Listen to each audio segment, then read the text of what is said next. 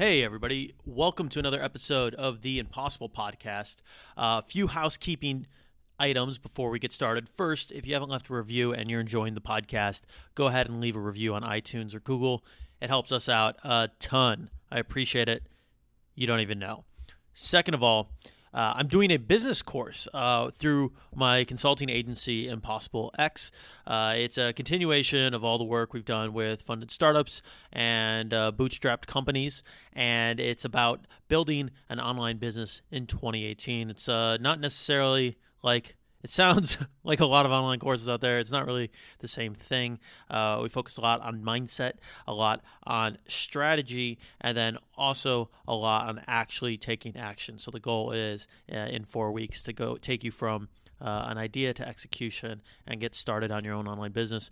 I'm not going to sell it too hard right now, but if you want to check it out, go ahead and check it out over on the business consulting site, impossiblex.com. And that's what we've got for today. Today's guest is Sinan Guler. He's a professional basketball player in Turkey. So he's got my dream job from when I was a little kid, and I had connected with him maybe a couple years ago, and I've been wanting to sit down and actually have a conversation with him for a long time about basketball, about life, about entrepreneurship, about venture-funded ideas that he's working on, and it's a really, really interesting interview. I had an awesome time talking with Sinan, and I think learning about how his basketball journey kind of started to change the way he thought and change the way he approached different things in life is something that's really interesting that you don't necessarily think about. It's interesting to see him talk about the evolution of his career and how he had to consciously choose to work on certain things over different periods of his career in order to make things work. So I had a great time talking with him. Super chill guy. Really fun to just talk basketball and nerd out a little bit. Sorry if I get too geeky on the NBA stuff here, but it's a fun interview. I hope you guys enjoy, and let's get started.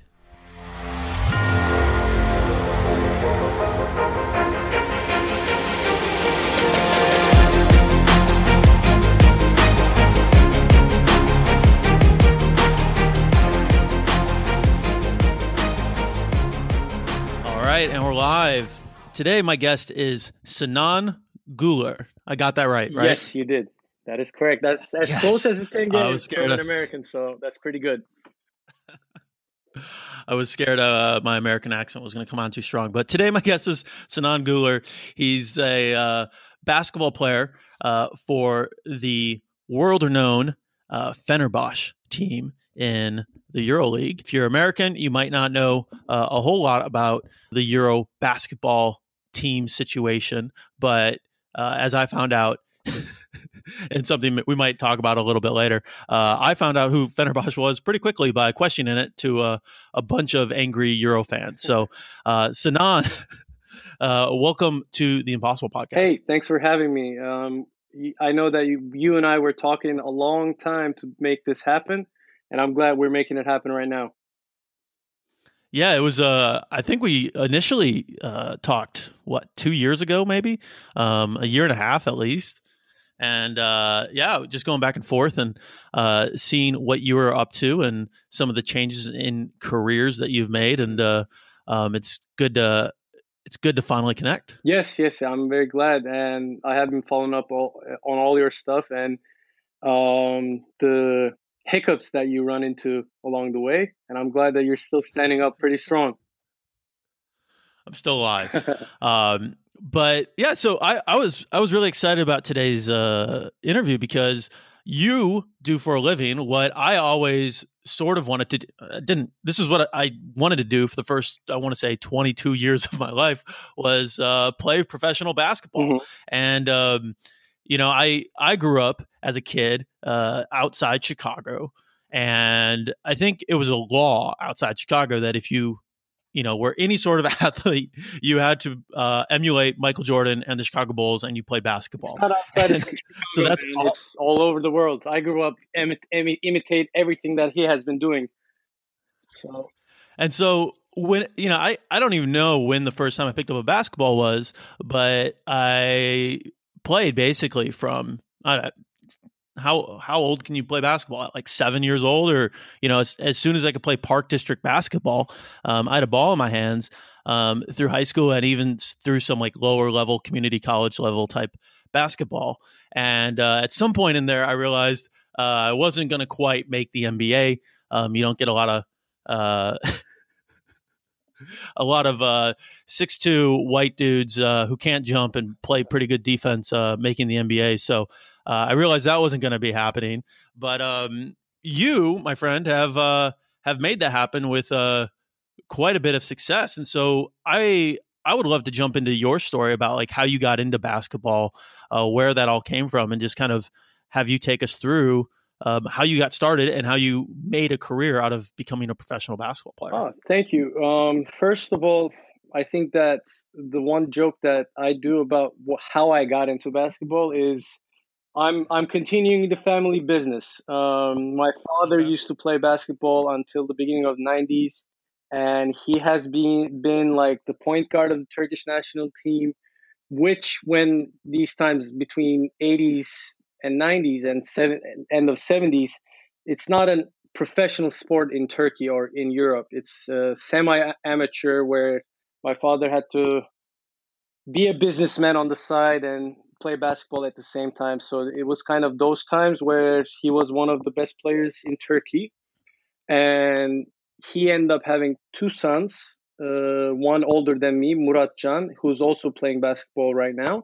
And we basically were born on basketball court and grew up in it.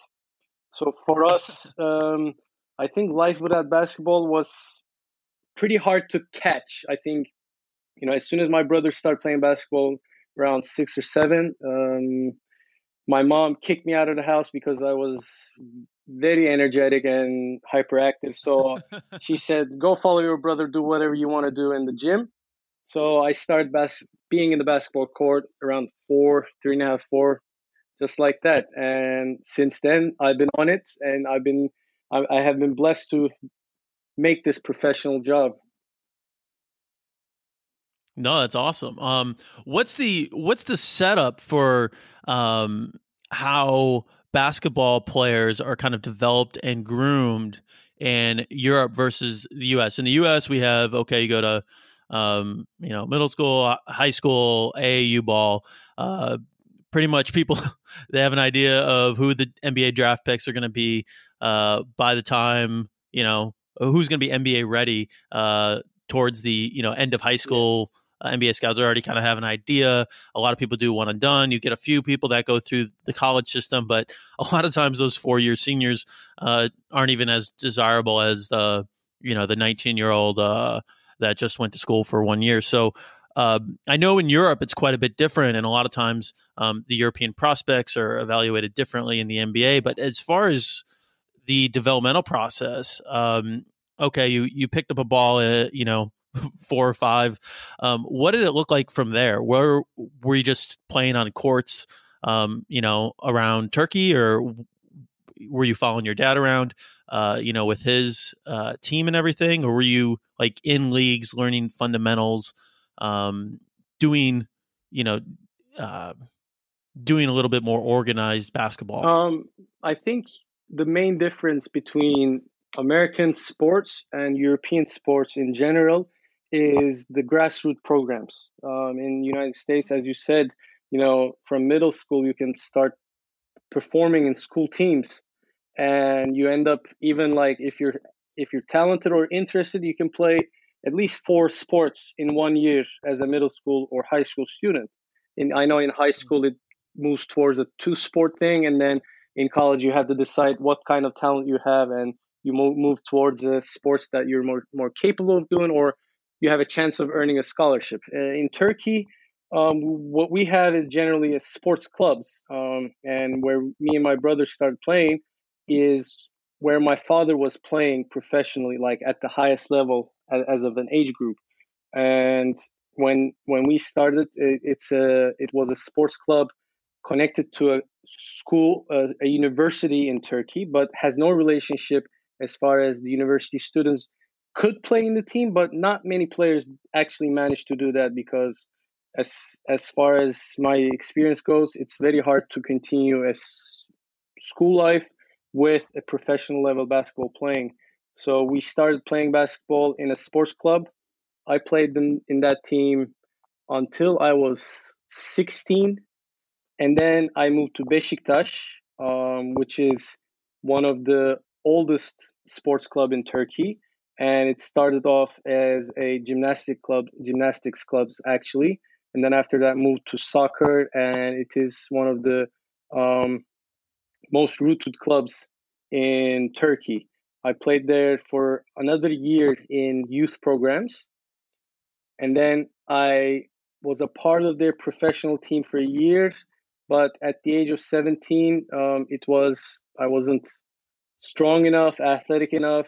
I didn't grow up to my like full height at that time at the age of 17, and I wasn't finding many options to for myself to be satisfied as the basketball that I was playing. So I Mhm. started looking for options on what can I do.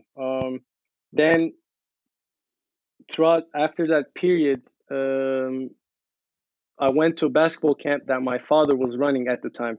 Um, it was a camp that was connected to the Turkish Basketball Federation, and they were bringing a lot of college coaches from United States so they can oversee the camp and teach coaches and players some fundamentals of basketball. And I met Joe Cravens of Weber State there. He used to coach Weber State when I ended up going to Utah, and he told me that I could be a decent player. I had a chance in the United States and in college basketball, although I was late to apply for anything for Weber State caliber team, where D1 schools and NCAA has different rules and different approaches to process of admissions and everything. So he hooked me up with Salt Lake Community College in Salt Lake, and I ended up going there for 2 years, learning American and college basketball. And throughout that time, then I moved to Carroll College, to a 4 year school in NIA, and it went on like that. So I had a chance to, in before becoming a real pro, I had a chance to get a taste of both European style of clubs and all that stuff, and at the same time some taste of college basketball at the same time too. So that's really interesting because you see a lot of. I probably watch too much NBA. I don't really pay attention to any other sport other than the NBA. But you see a lot of talk about American prospects going over. The guys who just want to play kind of street ball and throw up shots tend to go over to China Mm-hmm. and where they can just go do whatever they want. But then you hear about if they're really serious about getting back into the league or they want to like actually play competitive basketball, they'll go back over to Europe. So I'm really curious on and you've seen a lot of the European players that have come over to the NBA be really successful because they have um, a really strong focus on fundamentals. And I'm curious from your perspective, kind of coming the other direction of what it's like. What are the main differences between,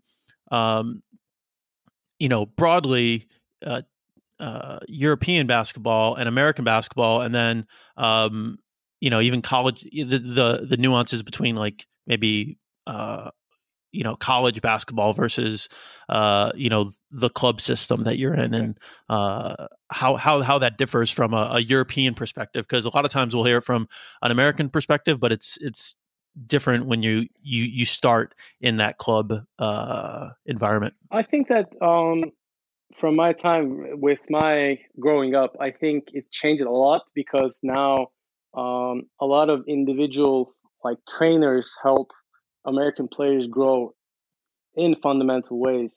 But I must say this: I also, when I was younger, between the ages of I want to say 13 and 17, I went to a lot of basketball camps in the United States.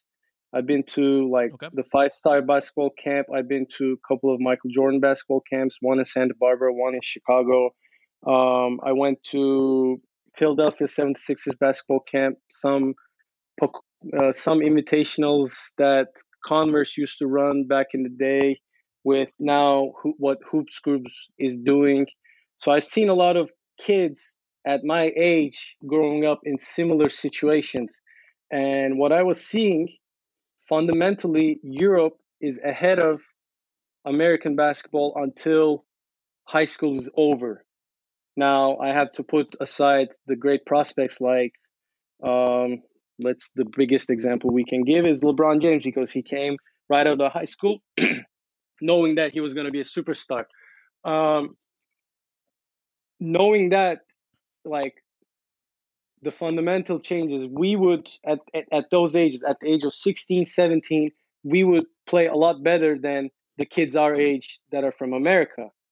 But they have a quick catch up line when college years start, because in college, what I tend to meet as far as coaches go, they're more inclined on creating people, improving people's life, and that means that they teach not only fundamental basketball but also fundamental aspects of the life also. So a lot of catching up is done during college years, and I see that basketball becomes more fundamental in the United States when college basketball starts getting played, and after that, NBA is something, as far as the level of basketball and quickness of basketball goes, is something that's we cannot compare to anything else in the world right now. It's in the top level for sure. Now, if we look at the professional level and how the basketball is going, I think that the main differences of the top two leagues, NBA and EuroLeague, if we want to talk about it, is the tempo of the game is getting closer to NBA level in EuroLeague, but I think that NBA, EuroLeague, it like needs more physical knowledge of basketball. I think that because there are so many rules in the NBA that that I don't understand right now. Knowing some of them, I know that I couldn't survive in the rules in the NBA, because I know that there are some rules that does not belong in EuroLeague, and Okay. I think that creates a more physicality in some ways, and at the same time, I know that the athleticism of NBA is uncomparable to anything else. And I think one more thing that stands out in EuroLeague that is being used widely now, more and more in NBA, is the team cohesiveness and not relying on one or two players of the team, but running some kind of team system. I think that the best example for this is San Antonio Spurs, of course. But I know, like, even though the Warriors is like super quick team, since they're all superstars in the offensive side of the game, they know how to run together, they know how to share the ball, and they know how to run a defense that works out for their system. And I think that in Europe, this type of situation is more looked for in the teams and in the coming of the successes of the teams in Europe.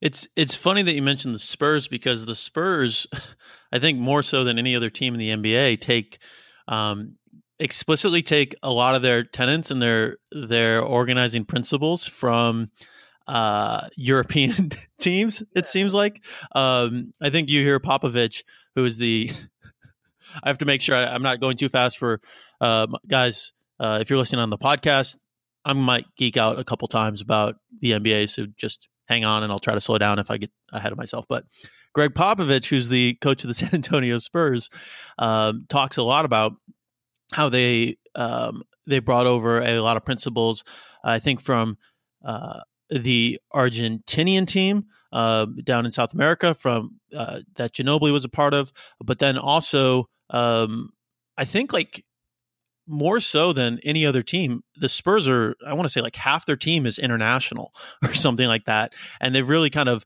one of the things that Popovich always talks about is that they're always looking for guys who are over themselves and that they buy into the team system and move the ball in the way. And if you watch Spurs basketball, they're always making that extra pass. They're always doing, one little extra thing. Mm-hmm. And you can kind of, it's not that the people aren't replaceable, but you can kind of plug and play people on a regular basis. And not see a huge fall off. Obviously, like there's a big, the NBA is built around stars. It's built around people, specific players who can elevate your team to the next level. But the Spurs are kind of the one team in the NBA that has kind of bucked that mentality, and they said, we're gonna have.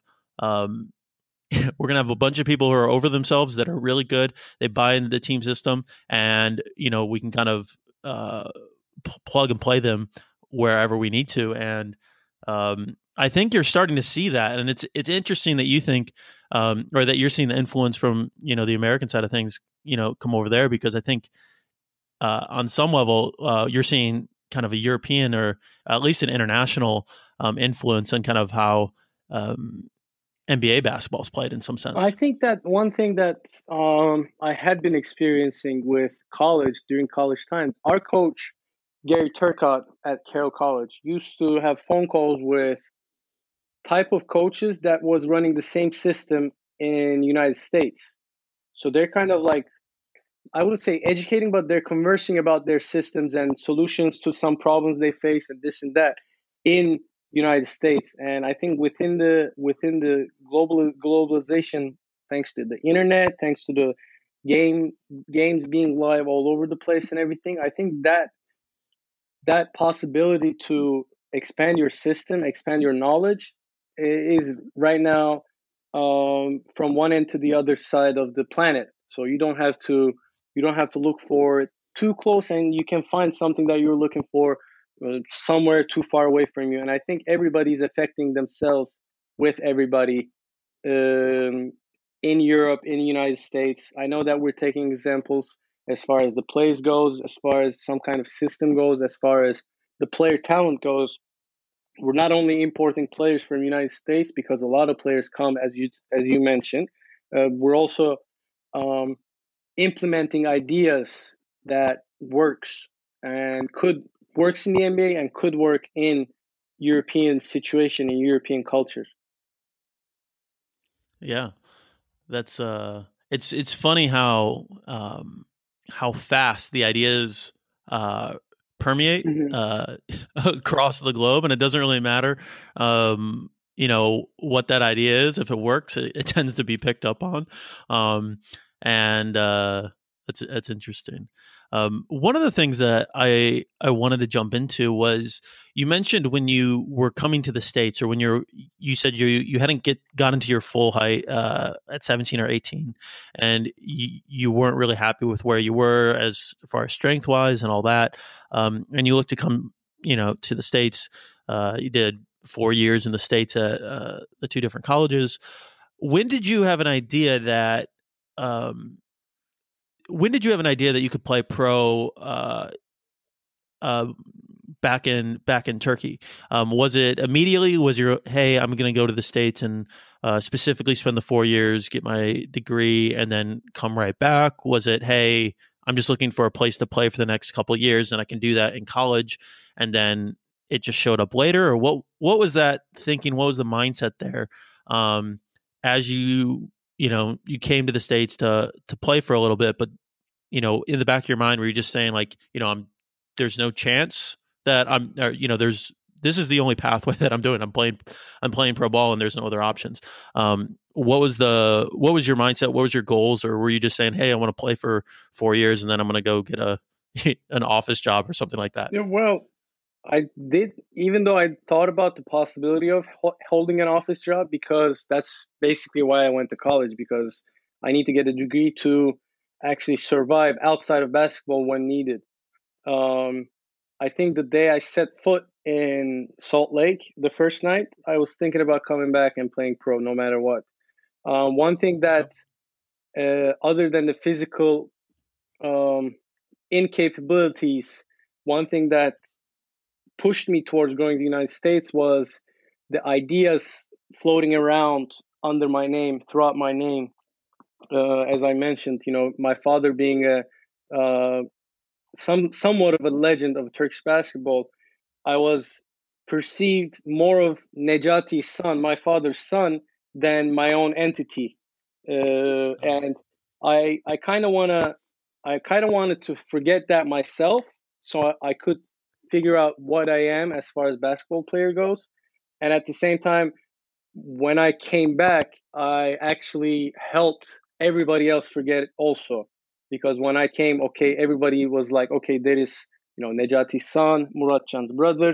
But at the same time, I had a chance to create my character on the basketball court as soon as I arrived because I was an unknown player when I returned. So that helped me um, look at things without a lot of prejudice, I might say. And that helped me actually competing with my age players in college during those 4 years helped me come back and compete with anybody that I wanted to at the professional level. So I think it created a mindset that, okay, I always felt I was born to play basketball no matter what. Again, thanks to my father and the opportunities my father and my mother showed me. But at the same time, as soon as I came back, I had the mindset ready to become the best player I could be, and uh, I I aimed for NBA, of course, even though I was coming behind as far as professional life goes. Coming behind, you said about 6'2" and unathletic. I was a 6'3" athletic player. I knew it was hard, but I was trying my best to get to the top level that I can play basketball as quick as possible. Okay. What was so two things there. One, you see a lot of people come with that like I say baggage, like it's a bad thing. Your dad is a great player. That is, gave you exposure to the game early on. That's an awesome thing. You see a lot of players not do well with that type of pressure because there are eyes on you early on. You'll see some players like I think an interesting contrast is Steph Curry, who everybody knows. His dad was Del Curry. He's an NBA player. He grew up around the game. He did really well. He's arguably one of the top 3 players in the NBA right now.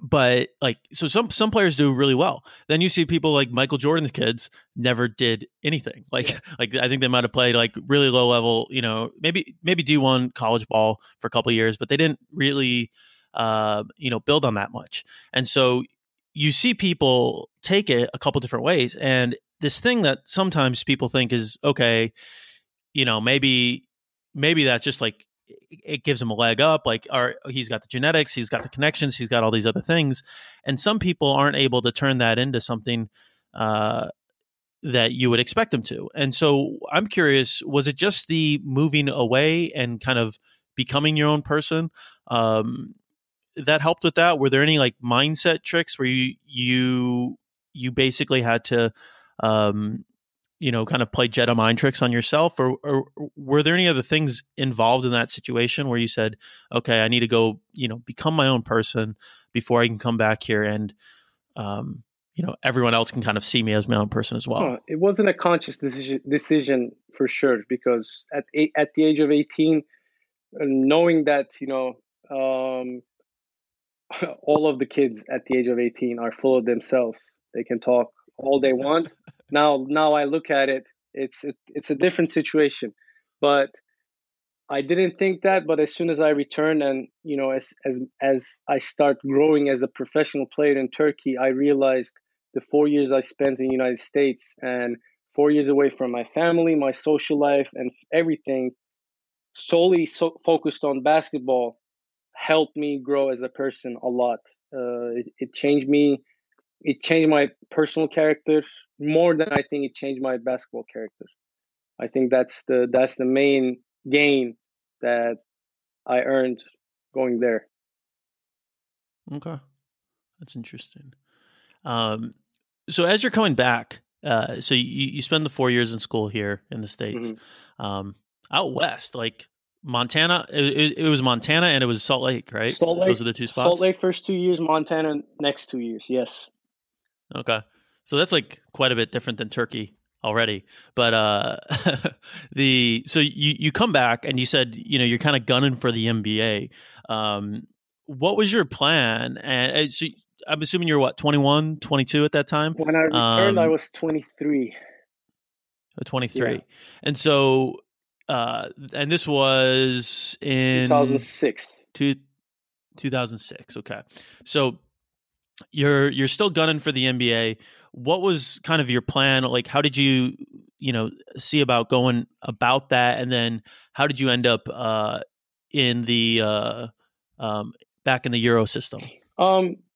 What like as soon as I see our season was over in Carroll College, I started to figure out how I can get myself to NBA tryouts and how I can proceed on finding some kind of solution in the United States.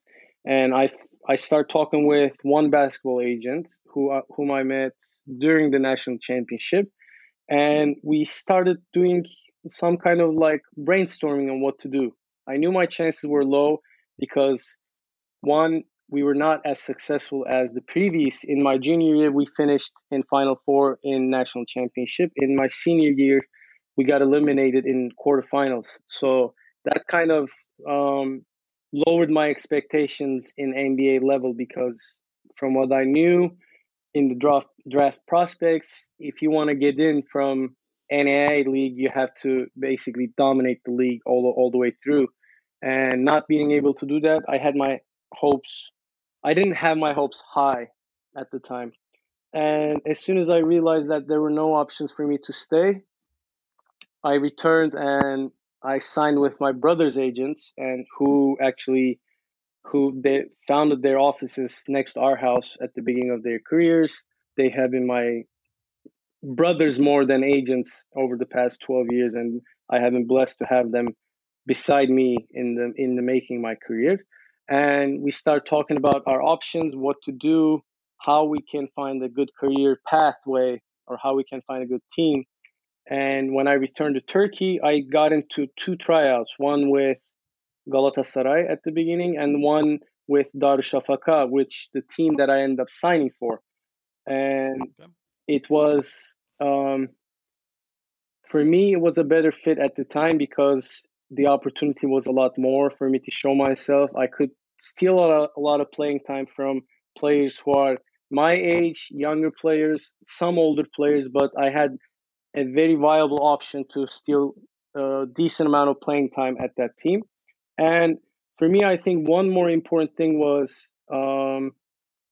with today's currency, I was basically making around $600 a month 10 years ago.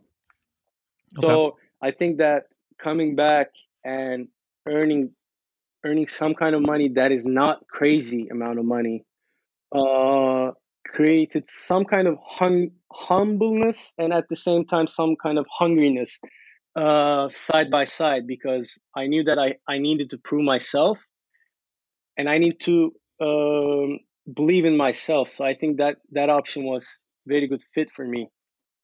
And so I signed with Darüşşafaka, and that started my path on what I would say the luckiest 10 years of my life as far as career goes, because I got some opportunities that not many people have the chance to.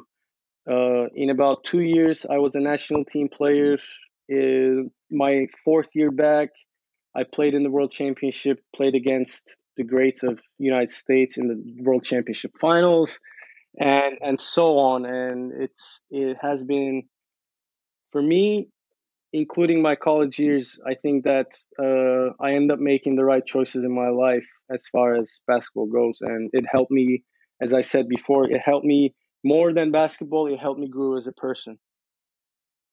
So one of the things I want to touch on, because I think this is actually really interesting, is I don't know, are salary records in the European system public? I think so. I think when players are signed, do they have an idea of like, because that's one thing everybody always says, like, I can't believe you gave him that contract or whatever.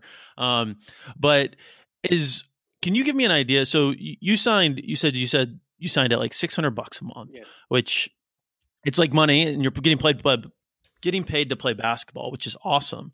But at the same point, it's not like a $15 million a year NBA contract or something like that.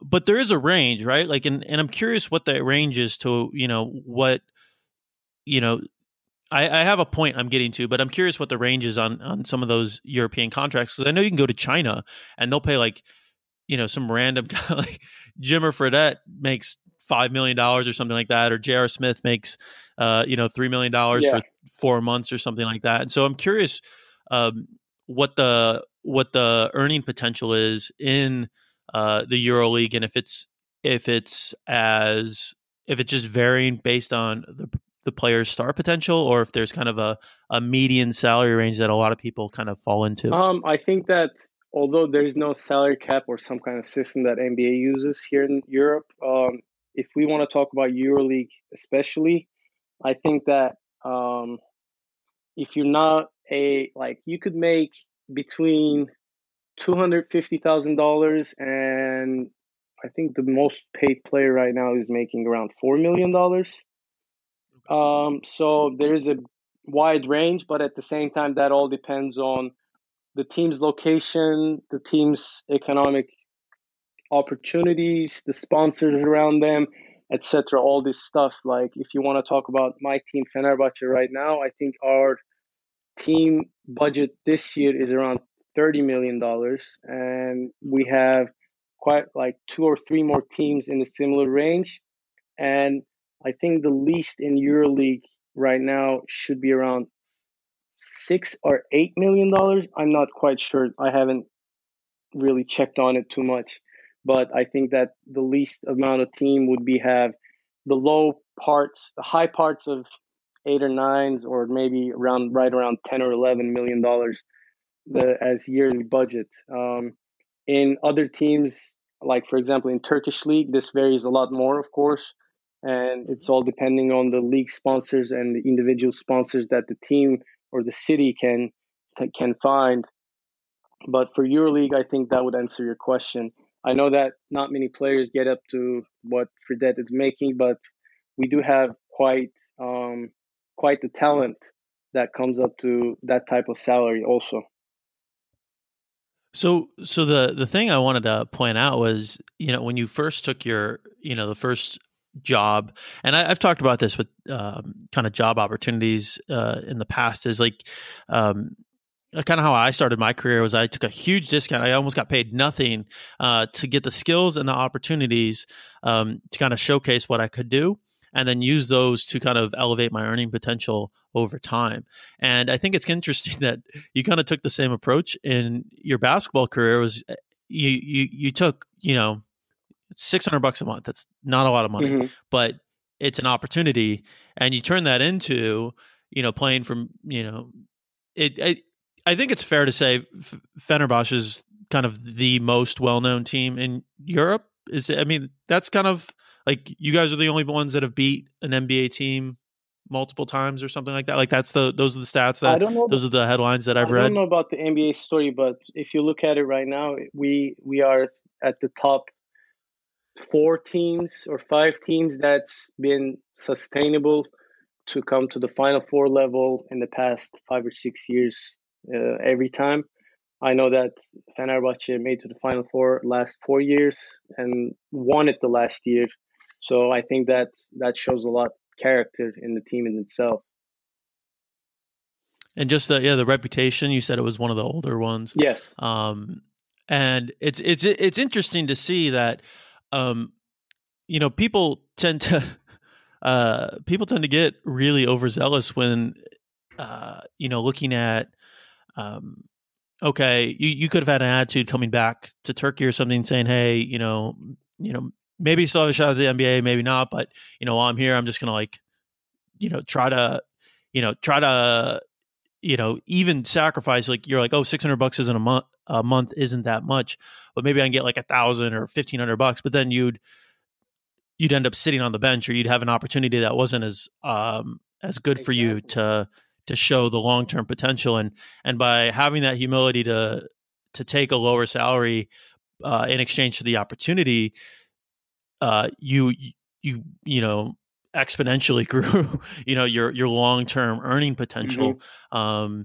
And not just about money, but like the teams you've been a part of and being captain of the national team and all these other things. Like that doesn't happen unless you have the humility and um, willingness to bet on yourself.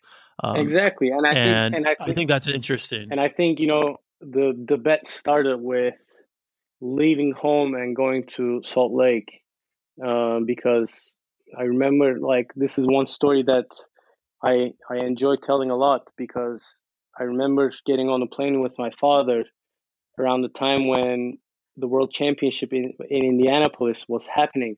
So me and my father went to Salt Lake together.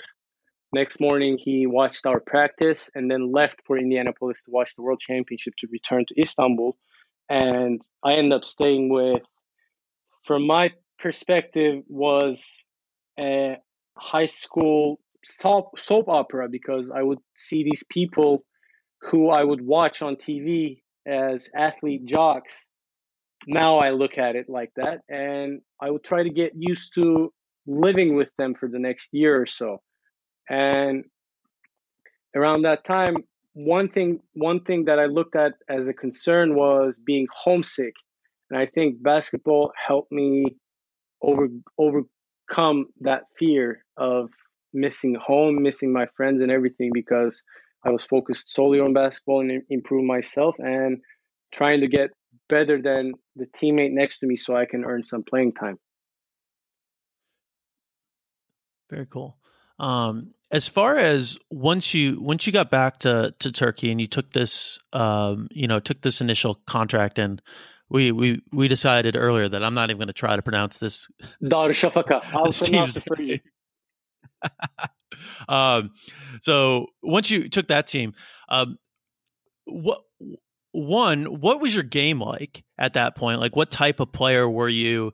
You know, early on versus now, and then two, kind of what was your strategy for kind of working your way, um, up the ranks, or kind of over continually improving um, your opportunities that were available to you.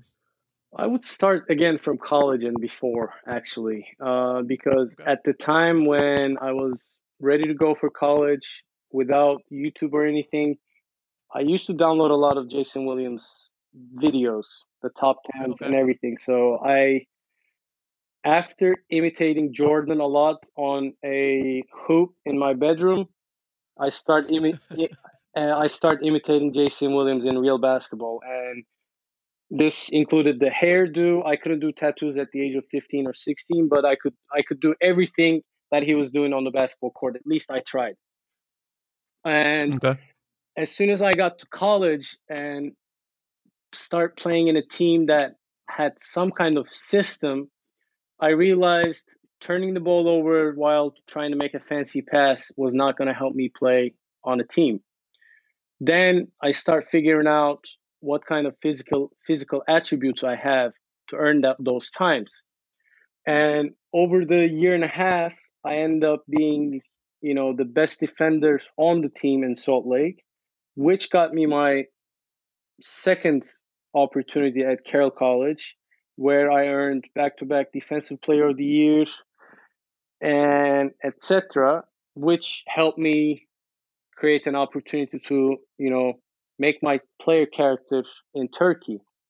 As soon as I arrived to Turkey, I start showing again my physical abilities, my athletic abilities, and my energy on the defensive side of the things, which I might add, when I returned from college basketball back to European and Turkish basketball, I needed to learn a lot of the basketball sense, which I didn't have much in the beginning. But I had all the sense what I can put on the court as far as energy goes, and that energy most of the time I spent, pressuring the point guard or denying their best player from taking the ball, or make sure that he's taking the bad shot when I'm guarding him, stuff like that. So from the beginning, I created myself a challenge of showing my physical abilities on the court as much as possible. From now then on, you know, from Darüşşafaka, I went to play for Beşiktaş again, where I played 2.5 years before college. I played with one of the best coaches in Turkey, one of the best Turkish coaches in Europe, Ergin Ataman for the first time, where again I was solely picked on that team to show my energy, to show my athleticism, to show my defensive side of things. And that was my role on the team mostly. When I was on the game, I was guarding the best player of the opponent team, trying to slow them down or make them take a bad shot, and etc. Which then, same coach moved to FSP Sen, now Anadolu Efes, and picked me with him again, where I played 5 years in total. Okay. With several different coaches. But again, throughout those years, I end up again being a role player. Um, was not taking full responsibility because most of the time we would have some kind of European or American star in the scoring side or in the responsibility side, or I played with few best point guards of Turkish basketball history around the time in the same team, both in national team and both in league club teams. So in FS, I think towards the end, I was moving towards more some kind of responsible side, but mostly I was on the teams with the role of defensive mindset initially. Then after the fifth year, around 2012 or 13, I forgot the years now, I moved to Galatasaray, played there for 4 years, where my first year I end up again with the similar role of defense, energy, and make sure that I have some kind of streak on shooting. I wasn't the best shooter all the time. I'm not the best shooter right now, also, but I made sure that I was making the shot when the time comes. Um, Gotcha. so in Galatasaray, maybe first year and a half, I was more of a role player, and then towards the end of the second year and on, I became more of a leader of the team with the age coming, with the responsibilities increasing, and with the role and relationship that I have with the coach. So I end up, after the second year, I end up the captain of the team, and at that point, I was also one of the candidates for national team captain. And I think that my national team career is parallel to the team career that I have as far as the role goes. Like I was mostly a role player with defensive mindset at first, and then make sure that I use a lot of my energy on the court for defensive purposes. And then towards the end of the years coming, I was taking more responsibility on the offensive side as well. I like the way that you talked about kind of observing your own game and then editing it, like for lack of a better word. Mm-hmm. As you progressed, you said, "Okay, I wanted to emulate Jason Williams, so I worked on dribbling, passing, all this other stuff." But then I quickly realized that that also brought up a lot of turnovers. So we got to take that out, and then we got to bring other things in like defense, energy, and kind of actively. Maybe editing is a good word for that. Yeah. Like editing your own game and saying, okay, what is going to be helpful here? What does the team need? Okay, we have an American star over here now. What can I do to, if I'm not going to be getting the shots, what else can I do on the floor to, make sure I have a spot? And I think that's always, I think that's probably my biggest uh, issue with my younger self thinking about how I play basketball. I was like, you just didn't really think um, you had an idea of what you could do, and then you didn't edit that. Like it was relatively static from early on, and I didn't think dynamically enough about okay, what's changing on the floor now, what needs to be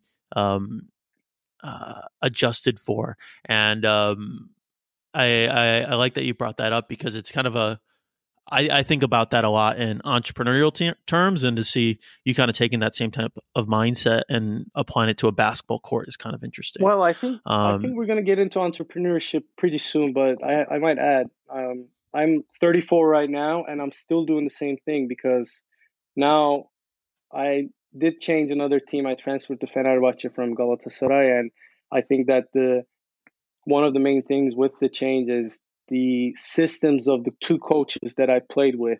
I played with Ataman, who had more more of a setup situation where we all knew what was going on as far as the players, where they're going to be and everything. And now I'm working with Obradovic, which is one of the best coaches in Europe. Again, one of the most decorated coaches for sure. He won 9 EuroLeagues in 13 different Final Fours, and I think that his system and rules are a lot different than what Ataman used to play with.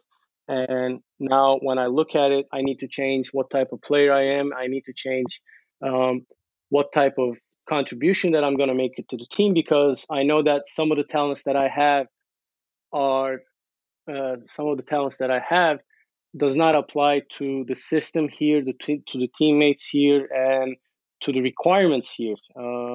So it is a shift that I think that with age, one thing that I might say is I cannot accept what I've done and um, copy it over and over again to do something else in the year comes ahead. I have to adapt to the system around me. I have to adapt to the people around me. I have to adapt to the situation or environment around me. And I think that that's the one thing that would keep anybody alive in basketball for sure. And in this situation with entrepreneurship, definitely. I think that's the one of the biggest gains anybody can get from uh, this conversation, if they're listening, is being not accepting and relying on what you have and making sure that you can adapt and improve on everything that you have been doing in the past. No, definitely. As far as when did you kind of have a realization that the NBA wasn't going to be in the cards? When was that, like after the first couple of years, or was that just like were you kind of holding out on it, or what was the thought there? I had two time periods for that. One is the last lockout time, where I actually was planning to go to summer league that summer, and when the lockout happened, the summer league didn't happen, so I couldn't go. And I think that was my real chance on introducing myself to NBA coaches and showing myself as a basketball player in the NBA level. And I thought about it a little bit this year when I was looking for a transfer, but at the same time, it would be hard for me to make that shift as a player and earn that shift as a player in the NBA level at the age of 33. I so I didn't put too much thought into it. So there were two times that I thought about it, I might say, towards the end. Okay. The how what is the length of a Euro basketball career? So if you hit 34, I think that's what LeBron is right now. He's 34, right? So. He's right around there. So LeBron is like a freak of nature. He looks better now than he's ever been. But then you also have people, you know, I think Wade is up there somewhere. I don't know exactly where he is, but then he's starting to look like someone took a baseball bat to his knees. He's looking good off the bench, but he's um, with the NBA. Like you start to see players start to kind of wind it down, or sometimes they just disappear completely after after 32. Sometimes if they have injuries, they just kind of go away. What like I feel like there's a little bit more longevity in the Euro basketball system, just because of probably like games played and things of that sort. But how do you feel about, like, as you're getting to 34, you kind of alluded to it, but you're not necessarily looking to wind down, but you're not going to have probably another 15 years left in the league either. So what's kind of your mindset as you kind of shift to a different part of your career here? I think a high level basketball career, I think, can go up to you know 36, 37. There would be some lucky players that would make it to 40. I would show Navarro as an example. He's a Spanish player who actually celebrated his 20th year with Barcelona, and I think he's one of the like three or four players that left that is still playing. That's when EuroLeague started, basically, since EuroLeague started. So he's one of those few players who is EuroLeague legend, basically. And I think that, at the top level, you could play until 36, 37. But if I want to continue in lower levels without the high competition requirements, I think I could play up to 40. Um, One thing that's the main difference between European basketball and NBA basketball is the frequency of the games and the importance of the games. And I think in NBA, everybody's now talking about how they can improve the look, the approach of people on the regular season games compared to the playoff games. And I think that's the one thing that's very different in Europe because um, let me put it this way: I will open my calendar whilst doing that too. Um, Today is the 6th. On Friday, we have a game in Barcelona, which is 3.5, 4 hours away with flight here from here. Then on the 10th, which is a Sunday, we have a game in Istanbul. Then next week, again on the 14th, we have a game in Istanbul. And then next time, we play Sunday in Bursa. Now, I know I can't compare most of the stuff that I'm saying in the NBA tempo as far as the game goes, but while the NBA is playing their games from November until March, April, if you're not making the playoffs, and from then on until June, our season starts officially with club in October and goes until June. And this includes um, the 30 regular season games of EuroLeague with playoff games. And we were counting with the coaches and the staff of the team beginning of the season. We would, without adding extra games in this run, if we make it to Final Four and if we make it to the final game and have a chance to win the EuroLeague championship, we would play 72 official games total, Okay. with Turkish league and playoffs included. And for us, every game counts. There's no off games. If you go to some road game with, let's say, 10th of our budget in the league, we cannot take a day off on the mindset, because if we show up soft, they're gonna kick our asses, and it's gonna cause a lot of things coming along the way.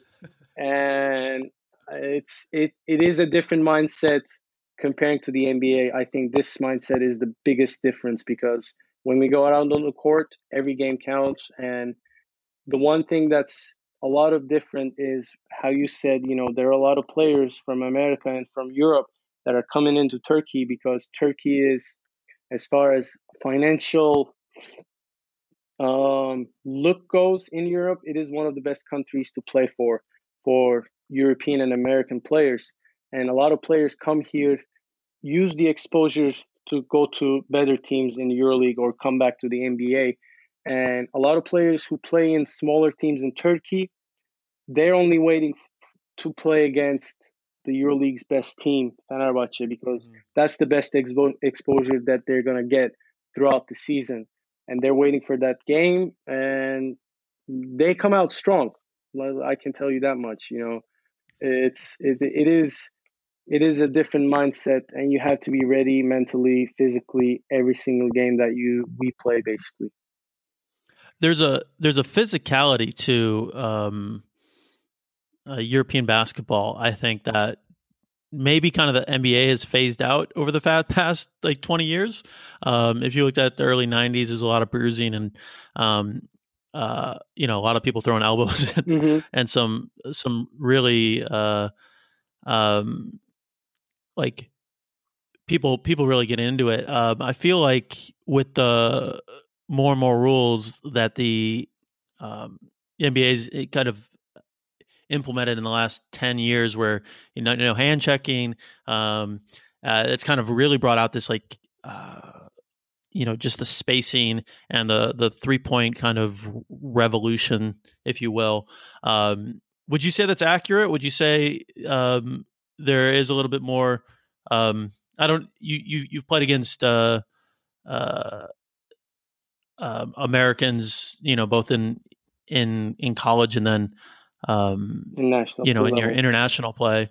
Would you say that's accurate, or am I off on that? I would say it is accurate, but at the same time, I don't want to like say that there's no physicality in the NBA. NBA has a lot of rules that prevents their stars, their players get From getting hurt. unnecessary impact. And okay, health and injuries, of course, as important in EuroLeague as it is in NBA. But at the same time, most of the rules do not apply to us in Europe. I think one of the things is the spacing and the 3 seconds rule, both on offense and defense. And I think that we took advantage of a lot of stuff that's not shown in the NBA because of the rules and use it as physicality. And I think that, yes, there are more bumps and bruises now in the EuroLeague, but I know that when the time comes and the dream team basically assembles, they're ready for that beating. They don't look at us and think the NBA rules are going to play out. They come and they start playing ready, and I think that shows the character that they have, and that shows that the physical readiness that they have with the opportunities that they have in the United States. Okay. Um, so I've got a few short, quick hitter questions for you, and then I want to talk to you about entrepreneurship after that, and then we can kind of wind it down after that. But I'm going to have some hot takes for you that you can either answer or not answer, and you can let me know what you think about them. Okay. Okay. um, I'm curious about who do you think an NBA player that you would match up with well? Who, if you could pick any player in the NBA that you think you'd match up with well, who would it be? Oh, that is a tough one, and I'm as I mentioned, I'm a 6'3", 1.5. Like I'm a point guard / shooting guard with not much to shoot with, and so I have to check now. Like with the current lineups, I can't think of any names because I know most of them will blow by me, and I wouldn't really survive on the offensive end also. But Like T.J. McConnell on the Sixers, or Dellavedova, they're or someone young else who's like, too. Like they're all like when I look at it, they're like kids, 20s, 22s. yep, Even now, like when I look at my teammates or people around me, like being that age, I would give a lot of thought and money on returning to those ages and make sure that I would feel no pain when I'm jumping, or there is no pain and repercussions on landings and everything. So now when I think about it, with the NBA level, I would need a lot of conditioning and physical practice to cope up with anybody on that level.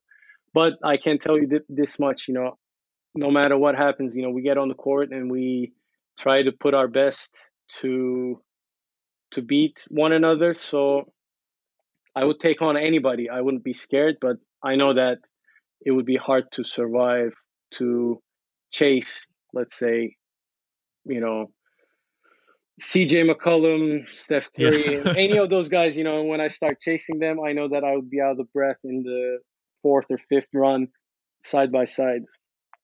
I think the Kings might have someone. I don't know who.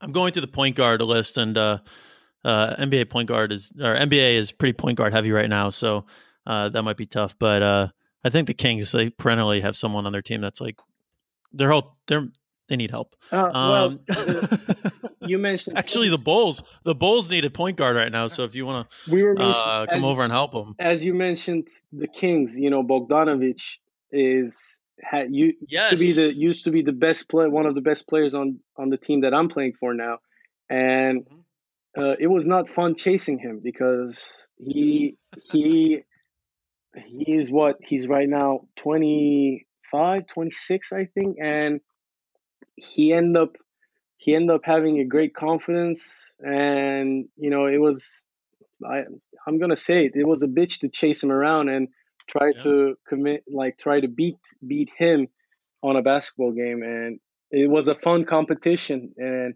it's fun to actually like no matter as I mentioned the physicalities and this pain and this and that at the age of 34, it's always fun to realize no matter what happens, the mindset is ready to compete against whatever I end up coming up against, basically. Yeah. The well, actually, speaking about the Kings and guards, Vince Carter is 40, And he's and doing he's crazy on the moves Kings. So like, still. he's still fast. He's still dunking, but I mean, I don't know.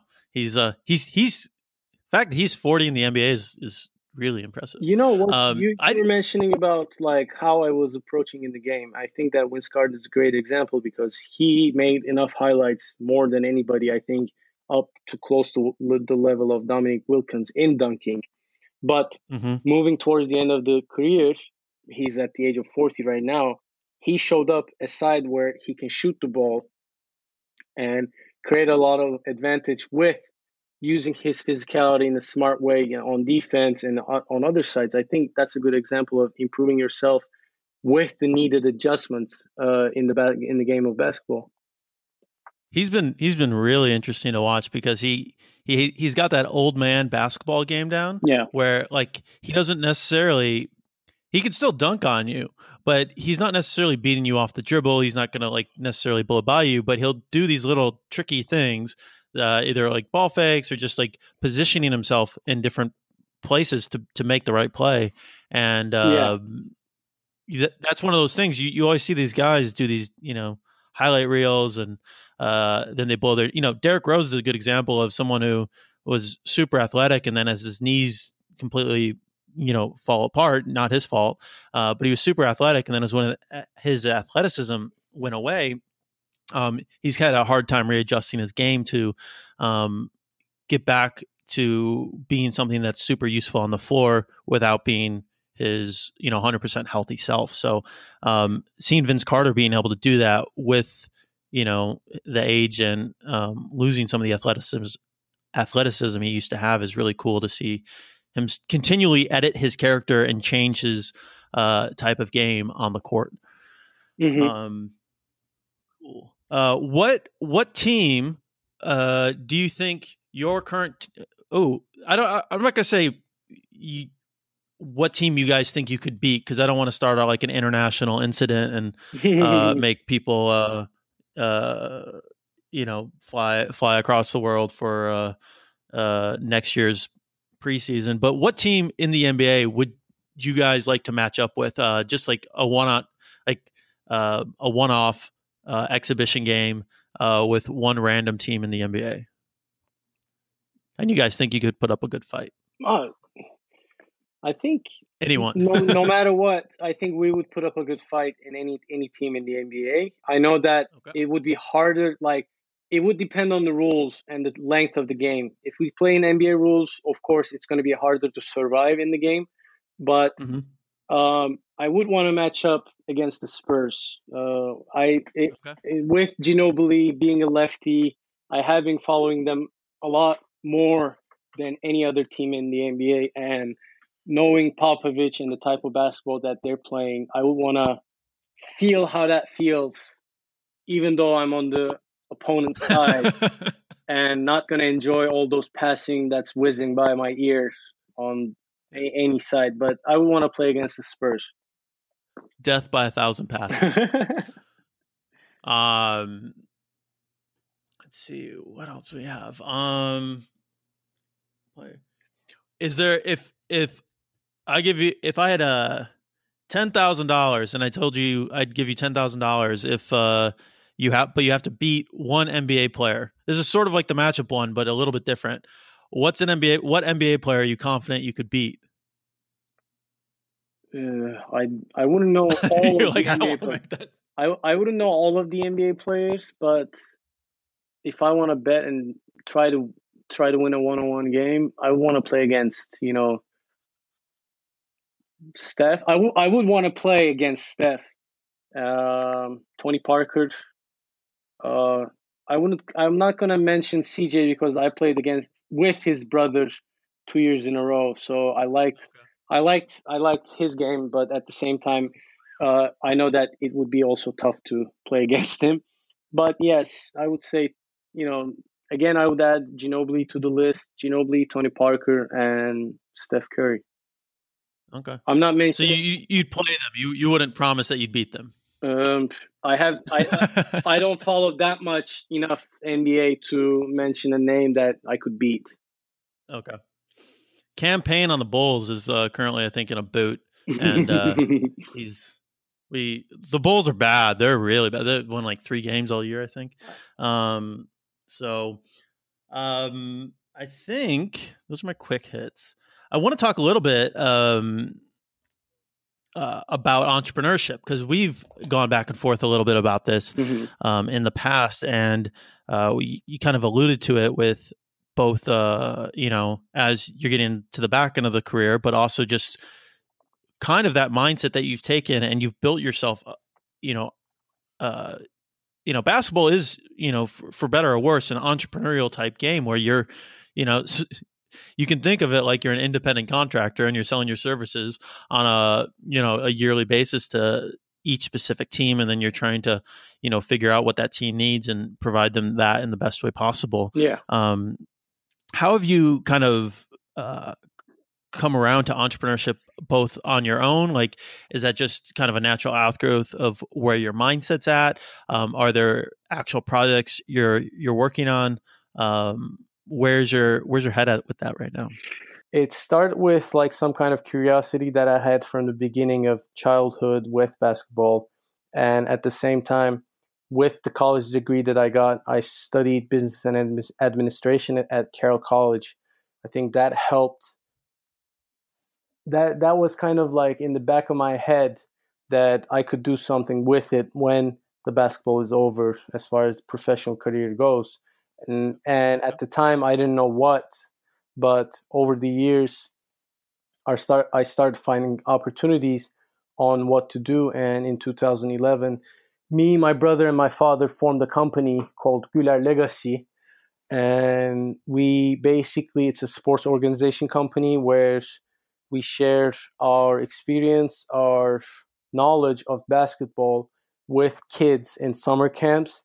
And now we started to share it in other aspects of life, in corporate life, with some kind of workshops and educational programs for corporate employees, and at the same time for high school students who are athletes at the same time, who need some kind of guidance to continue both their school life and be successful in sports as well. That was our first entrepreneurial experience. We've been doing that since 2011, as I said. Since then, we ran seven summer camps in Turkey, and we've been blessed with great partners in the run to make sure that we're doing the best possible basketball camp in Turkey. Now, at the beginning of our conversation, I kind of mentioned that I've been to some basketball camps in the United States, and two of them were Michael Jordan's camps. One in Emerson, Illinois, I think outside of Chicago, and the one was in Santa Barbara. And I think going to those camps and seeing Michael Jordan face to face, being on the same court, trying to shoot free throws when he's passing you the ball, those type of experiences stick with you from childhood. And I think that I wanted to recreate some type of influence like that. I know that I'm not at the level of Michael Jordan in any way possible, but not only as a basketball player, he was an example to me. I think from the business side and how he looked at things, I took a lot of things from him as an example also. So I try to recreate the basketball camp that I've been to in Turkey. And while doing that, we also find some open opportunities in social enterprises, because from the first years we met with some kids from other cities of Turkey who are less fortunate in opportunities, who are less fortunate in finding places to play basketball. And we create a system where so far I would say we have around 700 kids who came to our basketball camps. Half of them, more than half of them, came from 20 to 25 different cities of Turkey without paying any kind of fee on transfers, transportation, and coming to the camp and being a part of the camp. So I think that we create a good balance between kids with somewhat of a scholarship and at the same time kids who are coming to pay their way in to these camps, and that created an opportunity for us to embrace the fact that a kid from Istanbul and a kid from Hakkari, which is on the most southeastern side of Turkey, right on the border of Syria and Iraq. I think, finding that energy of 14-year-old, 15-year-old kids being a basketball player on the court and knowing that basketball does not need any kind of translation to play, that is the effect that gives us pride to do more and more stuff over the years. And I think that it is a great gem for me to think about, to cherish, and to improve over the years, even when the basketball career is over. With that's all. Like, I didn't know about the foundation and the scholarship aspect of the camps, and that's pretty cool. As far as like the actual camps, are they like week-long camps? Are they longer than that? Are they shorter than that? Are they like weekend camps? Like, is it? I would assume from the camps I've been to, they're 1 week, but I don't know. Yeah, it's a week-long camp. That's the same thing. That was our experience in the past, so we try to do that as much as possible. We start on a Sunday and end on a Friday, so make sure the parents have a chance to leave the kids and pick up the kids at the same time. And it is great. It's packed with basketball fundamentals. We try to find the best coaches that are available in the system in Turkey, and we are blessed that two of our head coaches of the camp right now has been with us from the beginning, and I think that that's a great energy that we created. And I think while we're mentioning a lot that this is a family business with the experience that we're sharing from my father, from my brother, and from myself, I think that we had a chance to increase the dimensions of the legacy with the coaches that are joining the program, with the volunteers that are joining the program, with the kids who are coming to the camp from different cities and different backgrounds. I think that that's the legacy that we're trying to share, is the idea of the good fundamentals of basketball, being a good person on and off the court, and make sure that everybody's having fun and go home happy and satisfied. Oh, I think there's something about meeting these people that you think are like gods, like meeting Michael Jordan and realizing he's a person. It sounds kind of maybe obvious, but there creates a what's the word I'm looking for? It creates a little bit of hope, but it also creates it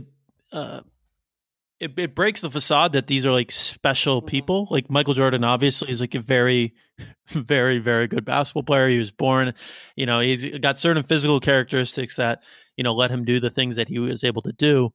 But he's also just another person. And I think that's one of the things that I've found when I've, met some of the people that I've looked up to in entrepreneurship and business and online work, that I think is really, really helpful, for you, like showing to students and athletes wherever that, like, hey, first of all, like it's about more than just basketball, but second of all, like, like, we've got this, this family history, and we've got these things that we've done. But, I also, you can share your story, and you can say, I came back to Turkey and I was only making, like this amount of money per month. But I did it to take the opportunity and to invest on myself and bet on myself and continually make those, bets and, eventually get to where you are today. And I think that's really, really important to show people that that's possible. And on the other hand, okay, we're doing a lot of partnership with the university that we're holding the basketball camps and with other brands and companies that are helping us along the way. But at the same time, the experience and the plans that we're sharing with all of these kids and coaches and everybody who's a part of this, I must say that until it becomes a sustainable business, I'm financing most of the situation. And I think that more than with sharing the experience, I think that investing in something like this and investing to a future where maybe one or more players come out of this program is also one of the hopes that I have. And that's one of the things that I'm looking up to and I'm excited about when my career is over professionally. That's cool. I like that a lot. One of the things that you're seeing NBA players start to do, and they have, it's a little bit different environment in the U.S., but you're starting to see some of these guys take like their, these huge followings that they have on social media and, personally, and, beyond just endorsements, beyond just, back in the day, Michael Jordan or Grant Hill would, get in a Sprite commercial or something like that. You're starting to see a lot more athletes either take like equity positions in companies or start, like owning companies outright. I know we've talked in the past about, different VC opportunities and things like that. I was curious, and I don't know if we even, mentioned that this would be, part of the discussion, but I'm curious, are there opportunities like that in Turkey? Like, is that something that like you're like looking at as well beyond just the basketball camps? As all the things that you're doing is growing and, it becomes more accessible to be a part of companies rather than just being like a spokesperson for it, like it has in the past? Well, I'm always looking for options and opportunities where to take Guler legacy in the future. But at the same time, with basketball being my first priority to play, I'm waiting for my options for the end of my career on where to bring it as far as the company goes. And I know that in Turkey, if I want to grow or if I want to increase my exposure as far as basketball camps or other stuff goes, I need to work with a lot of different companies and I need to maybe have some kind of relationship with foundations and federations of basketball in Turkey. And I'm looking into it, my options, I'm planning along the way, but at the same time, I'm taking my time so I don't take my priorities and I don't take my eyes away from what my priorities are at this point. On the other side, since again 2011 and 2012, I have been actively be a part of being an angel investor in Turkey. And since I think our talk year and a half, 2 years ago, I think at total right now I have 12 investments that I'm a part of financially and as a mentorship. And I've put myself in a position in Turkey and Turkish startup ecosystem in a place where I'm looking for opportunities to make sure the ecosystem itself grows and make sure that Turkey creates a lot of stories where nice exits happen. Now, I at the same time know directly from basketball without failures, there's not much success happens. So I'm also hoping to see a lot of failures along the way too. So a lot of people can learn from it. And that's the position that I'm in right now. And as you said before, a lot of NBA players trying to, diverse their portfolio, diverse their financial gains. They're looking into angel investing, and they're looking into um, the value that they can add to some of these ecosystem players. Because when you look into the top players in the NBA, including Kobe Bryant, who is a great speaker in the cartoons and in the productions that he's doing, is working in a lot of production about sports. You're looking into LeBron James being vocal in Nike and its decisions, and a lot of other stuff that he's doing in the startup ecosystem. And I know also, Steph Curry with Under Armour, he's vocal, and at the same time he's looking into the investments in the startup business. So I think that that's a good example, and I think for a lot of athletes in Turkey to look into it, we need a lot of exit stories that happening, because without them, not many people will join from the investment opportunity side of things. And I'm hoping that I'm one of those guys who is paving the way for more people to come. That's I think you've aptly named your company then, Guler Legacy. So Yeah. you're hopefully building something here, and it's cool to see kind of the start of it. So I think those are all the questions I've got for you. Anything you wish I would have asked you? You can ask me when we're gonna run an ultra marathon. Yeah, that is a good question. When are we going to run an ultra marathon? Let's wait 3-4 years for it. Okay. No, one thing I might add, I have been following with, as I said in the beginning, some ups and downs you had in your business side, but at the same time, I think what you have been doing with the ultra marathons that you're running and all the schools that you've been building all over the world, I think that that's a great cause for you to, one, meet a lot of new people along the way. One of them is myself, and I'm glad to meet you, even though we haven't met personally. I'm hoping to have you as a guest in Turkey sometime soon. And two, I think that you're doing something good for your body, even though I think running in Antarctica is not good for your body in no way possible. I saw the video and I was just like, he should be regretting his decisions at this point. But no, I think you should be proud of yourself for what you have been doing, and keep up the good work. And hoping that there's an Ironman event here in Turkey. I don't know if you're interested in Ironman, but I know that there should be some ultra marathon and some kind of similar stuff in Turkey.